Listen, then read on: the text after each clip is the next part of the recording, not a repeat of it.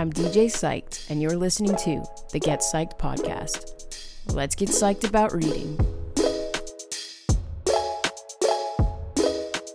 I'm DJ Psyched, and you're listening to the Get Psyched podcast. Today we're getting psyched about reading again, and we're going to be talking about The Eye of Minds by James Dashner. This book is a young adult fiction. It's also science fiction, and it's about 310 pages long. I decided to read this book because I really love The Maze Runner, which is another series by James Dashner. It's actually my favorite book series ever, so I was really excited when I found out that James Dashner has another book series. I heard about this book in high school, and I bought this and the second book in the series, which is The Rule of Thoughts, which I'm reading now.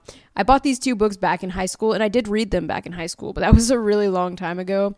And when I was in college, he came out with a third book in this series, which I also bought, but I hadn't read the first two books in so long that I was planning to read those first two books and then go back and read the third book, but I really never got around to that until now. I reread the Maze Runner series earlier this year, and now I'm reading the Eye of Minds series. And so I wanted to talk about it a bit because I thought it was a really interesting read. Although it didn't quite hook me in the way The Maze Runner did, which is an unrealistic standard to set for it anyways, because that is my absolute favorite book series, I still think it's a really good book, and I really, really like the ending, and I think that that's kind of what's making this series exciting for me, because I wasn't too into the book when I first started reading it, but like I said, the ending was really good, and it has me hooked, and I can't wait to see what happens in the next book. So a short summary about what The Eye of Minds is about. Our main character's name is Michael, and he's a big gamer. In his world, much like the world of Spy Kids, gaming is a much more realistic thing than it is for us. For them, there's this thing called the coffin, and they lay in it. These little wispy tubes, they'll go into your body and strike your nerves and stuff, so that when you feel something in the game, you'll end up feeling it in the real world without the severe consequences, right? Like if you were to die in the game, you would feel the pain of whatever killed you. However, you're not going to die in real life. And that goes to something in their mind called their cores. And in order to make their world so realistic, the way they explain it in the book is the only way that they could make it feel so realistic is to basically make it real, except protect you with your core. So, yes, if your core gets damaged, you could end up dying in the real world because that's what's separating you from the reality of dying and the game dying, which becomes an important point later in this book. I'm not going to give away too many spoilers just yet. But yeah, so there's this Michael kid. He has a coffin. He has one of the most expensive, best coffins out there. His parents bought him this really extravagant one, so he feels everything like it's reality. And he lives in this game. He lives for this game. He plays all the time. And he has two best friends in the game. Since it's so realistic, he has never met his friends in real life, but he feels very close to them because they basically hang out in life together. I mean, in this vert world, you do everything you need to do in real life. You actually get hungry and you have to eat to replenish yourself. You can go to the bathroom and everything. It's incredibly lifelike. So they basically live in the game when they're not in school. And he's really into it. He really loves gaming. And this is where his problem comes in. He is amazing at the game. Him and his friends are like coders. They don't just play. They know how to code the game. They know how to break code. They know cheat codes. And they're trying to get into this thing called Lifeblood Deep. There's an ad for it outside of his door. And basically Lifeblood Deep is the most advanced version of this game. But you have to earn your way into Lifeblood Deep. You have to, win tasks and do things that you're told to do in the game and advance. And if you fail a task, it puts you further back. So him and his friends are really great at this, and they're trying really hard to get into Lifeblood Deep. It's their big goal. But that kind of gets disturbed when one day something happens to Michael. So basically, long story short, Michael gets visited by some weird people one day that control the Vertinet, which is the name of this world that he's in. He gets told about this. There's a mortality doctrine, and this guy named Kane, and people are dying, actually dying, and people are going brain dead, and it's such an issue. But these agents who are in charge of the game, they can't figure it out because whoever's doing this is so powerful, they can't even stop them themselves. And since Michael and his friends are so good at gaming, they're recruiting the best gamers in the game to try and solve this. In order to get Michael's cooperation, they threaten him. They threaten his family. They threaten his friends. And they're like, you need to do this for us. You need to go find this Kane guy. And they're like, you need to take us to his lair. And once you get to his lair, then we'll meet you there and we'll give you everything you've ever wanted. But if you don't do it, we're going to hurt your family. So they threaten him, but then also this kind of this sense of reward he'll get if he does do it. So he tells his friends about it, and him and his friends end up going on this really long journey to try and find Kane and the mortality doctrine. And they're really great at what they do, so they do find him. Now I'm going to get into spoilers because we're going to get into the story a bit more. So they do find the guy Cain. But it's like this whole like journey to get there. Like first they go like and meet someone. Like I don't remember how they got that connection, but they find someone who knows someone who knows someone who knows that the owner of this really exclusive club knows someone who knows where to find Cain.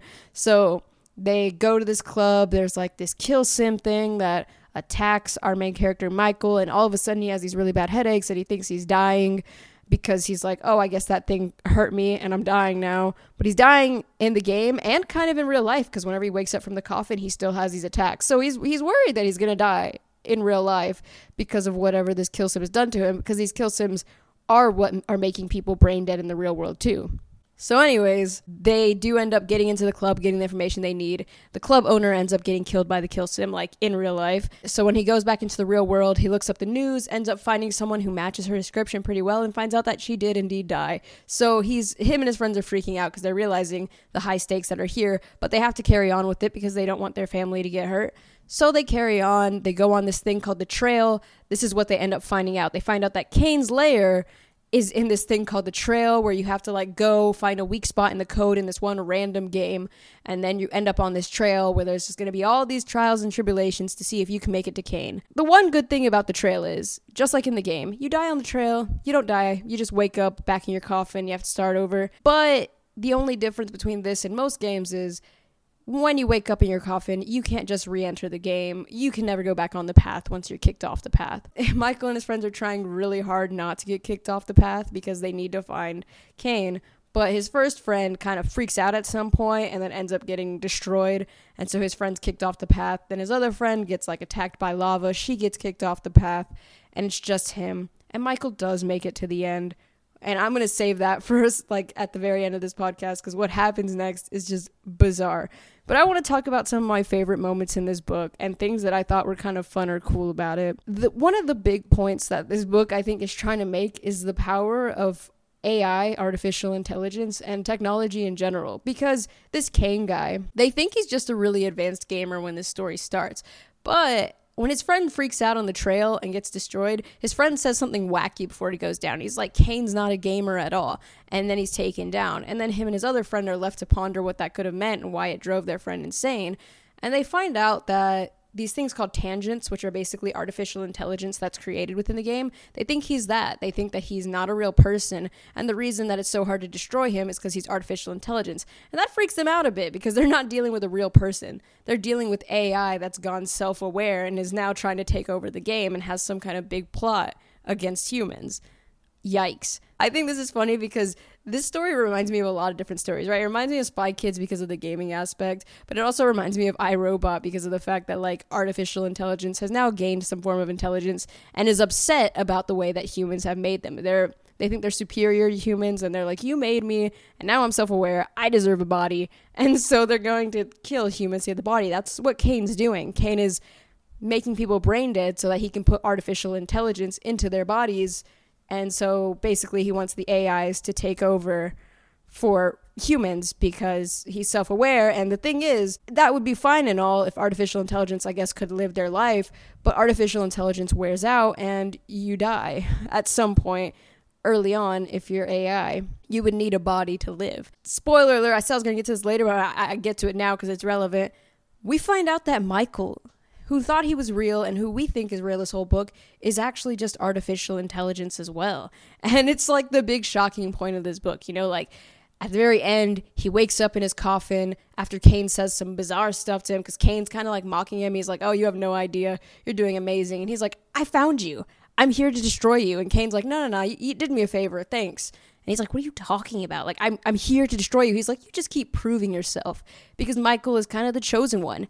Not by the Vertinet, which they were tricked too. They knew that Michael was AI, but they had no idea what Cain's plan was. So everyone got doped in this because Cain got what he wanted. He put artificial intelligence into a human. But Michael, who was trying to stop this guy, ends up finding out that he is AI himself, and that by completing the mission that was given to him by the Vertinet, he was actually completing a mission for Cain to prove that he was worthy of being the first artificial intelligence to enter a human's body, which is what happens to Michael at the end of this story.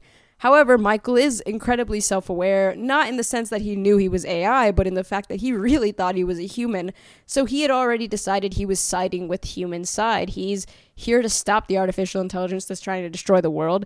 And just because he finds out he's AI doesn't mean that he's going to just cave into Kane's plan. He also disagrees. He doesn't think that you should go around killing humans to put AI inside of them. But it's a really conflicting thing. That's why the story ends like that. Like, he's got to learn to live in a new body because he was put into someone's body who was taken over by Kane. That's what makes, like, reading the next book so exciting, is I'm ready to see how conflicting this is going to be inside of Michael's head. He was so convinced he was a human that it never crossed his mind he was artificial intelligence. He was living like a human lived. He had memories of his parents. He had memories of the people around him. He had what he thought were real life experiences. So it's got to be really conflicting for him now to realize he never had a real life and he shouldn't live that long and that he had taken over someone else's life. So it's really interesting to imagine what he's going to end up doing with that, right? Like, is he going to live forever in this other person's body, or is he going to be so conflicted and try and maybe save the other person, or is he just going to, like, not feel like he could live with himself because of that? Like, I know it sounds really dark, but, like, that's kind of what we're going with here, right? He's AI, he's become self-aware. He didn't want to take over this person's body. Kane did that to him, and so now it's going to be this kind of battle within himself, what to do now. So yeah, I'm pretty excited to read that next book. What I think is so good about this story and what made it interesting to me is I think that all of this talk about AI and how advanced technology is, and the fact that Michael had no idea he was artificial intelligence, it just reminds me a lot of philosophy and, like, the brain in a vat theory, right? There's a lot of theories that this could probably remind someone of, but for me, I just thought of that one because, like, yeah, like, people say, like, we could just be brains in a vat. How would we know? How would we know if everything we know as reality isn't even really a reality? How would we know that we're not Michael, that we're not artificial intelligence who's developed such a realisticness of life that we think we're real, but we're not really real? Are we living in a simulation? Are we brains in a vat? Who knows? The simulation one probably would have been a better comparison, but still, like, who knows? What are we? I think that's what made this story so cool to me, because it really, like, hit me deep, right? Like, Michael, you think he's real the whole story, he thinks he's real, and then you find out that he's just artificial intelligence who's thinks he's real. And it kind of begs the question, well, what is real? What is reality? Because he has memories and thoughts, and he has friends, and he has feelings. So what is real and what isn't real? And are we crossing some kind of line when we create artificial intelligence? I don't know, maybe I'm thinking too much into this, but I think that's definitely, like, the point that's going behind this book, right? Like, how do we know what's real? What is reality? Is reality so boring that we're all going to try to switch over to, like, artificial life? Michael says it in the book many times. He's like, yeah, life is so boring. Okay, I'm going to go to school. I'm just waiting to get back into the VertNet. You know, what's the difference? Like, in the VertNet, everything feels incredibly real. He feels everything that he feels in the real world in the VertNet, but he enjoys doing that. He enjoys going into the VertNet, doing boring things. You still have to live in the VertNet. You still have to do human things. I guess there's just less responsibilities and less consequence because, you know, if you get hurt in the VertNet, you come back in the real world. So it's just like an extension of real life with, like, some bonuses, I guess. But it's kind of interesting because it kind of begs this question of what's reality and what's not reality. What makes reality reality? How do we know that our reality is our reality? I think that's definitely the most interesting thing about this story. He actually has never met his friends in the real world. That's something else he talks about when he talks about reality. How him and his friends are always talking about meeting up in the real world, but they're like, whatever. Like, what's the point? Like, reality is boring. He says that. But they still want to meet in real life because, you know, they're still real people. At least they were under the impression they were real people, but now they're all real people. So he's like, yeah, we should meet in the real world sometimes, but they never do that. They didn't even know their friend wasn't real because they never met up in the real world. So yeah, that's that. That's the story. That's The Eye of Minds, the first in the series. I'll talk about the other books once I finish those. But the next up on this reading podcast is probably going to be John Dies at the End with Ella again. Look forward to that. But before I go, my last bit of the book club discussion, which is the discussion questions. Today I got 2 questions because I thought they were rather interesting and I wanted to talk about them. One was, if you could live in the VertNet, what would you do in there? Like I said, the VertNet is basically an extension of real life, but there's no consequences and less responsibilities. I think that if I had a VertNet, I'd probably just do what, like, Michael and his friends talked about, like, where you just kind of spend, like, a whole day just at this, like, there's, like, this big mall arcade thing with endless games and like, you could eat all the weird foods you want. You know, I'll probably have some fried Oreos and go ride some roller coasters and just, I don't know, just relax for the day and do everything fun without any consequence or anything. Because, like, I have a weak stomach.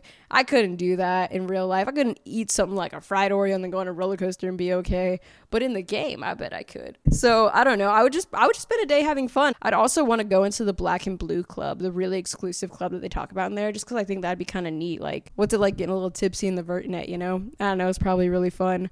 But my last question is, would you change your appearance in the Vertinet, or would you stay like yourself to make the game more real? I thought it was rather interesting, too, to find out that you could manipulate your image in the game. Obviously, with all video games, you can do that, so it makes sense why you could, but I thought it was really interesting to think that, like, him and his best friends have never met in the real world, so unless they're like already like told each other what they look like or what their differences are, they have no idea what they look like. They could look totally different. And so I just thought that was kind of neat, because it's like in Spy Kids too, remember, like there was like those 3 kids and they were like so cool in the game, but then when it came to reality, they were just a bunch of nerds. They just made themselves look cool in the game. I'd probably do something like that. Like I try to make myself look like a little more muscular, make myself buff, I don't know, make my mohawk really sick or something. I would probably change my appearance a little to have fun. Like, well, why? Why would I spend all of this money to make a virtual world just to look exactly like I do? I might as well just live my real life recklessly. Let me know what you think in the book reads discussion linked below.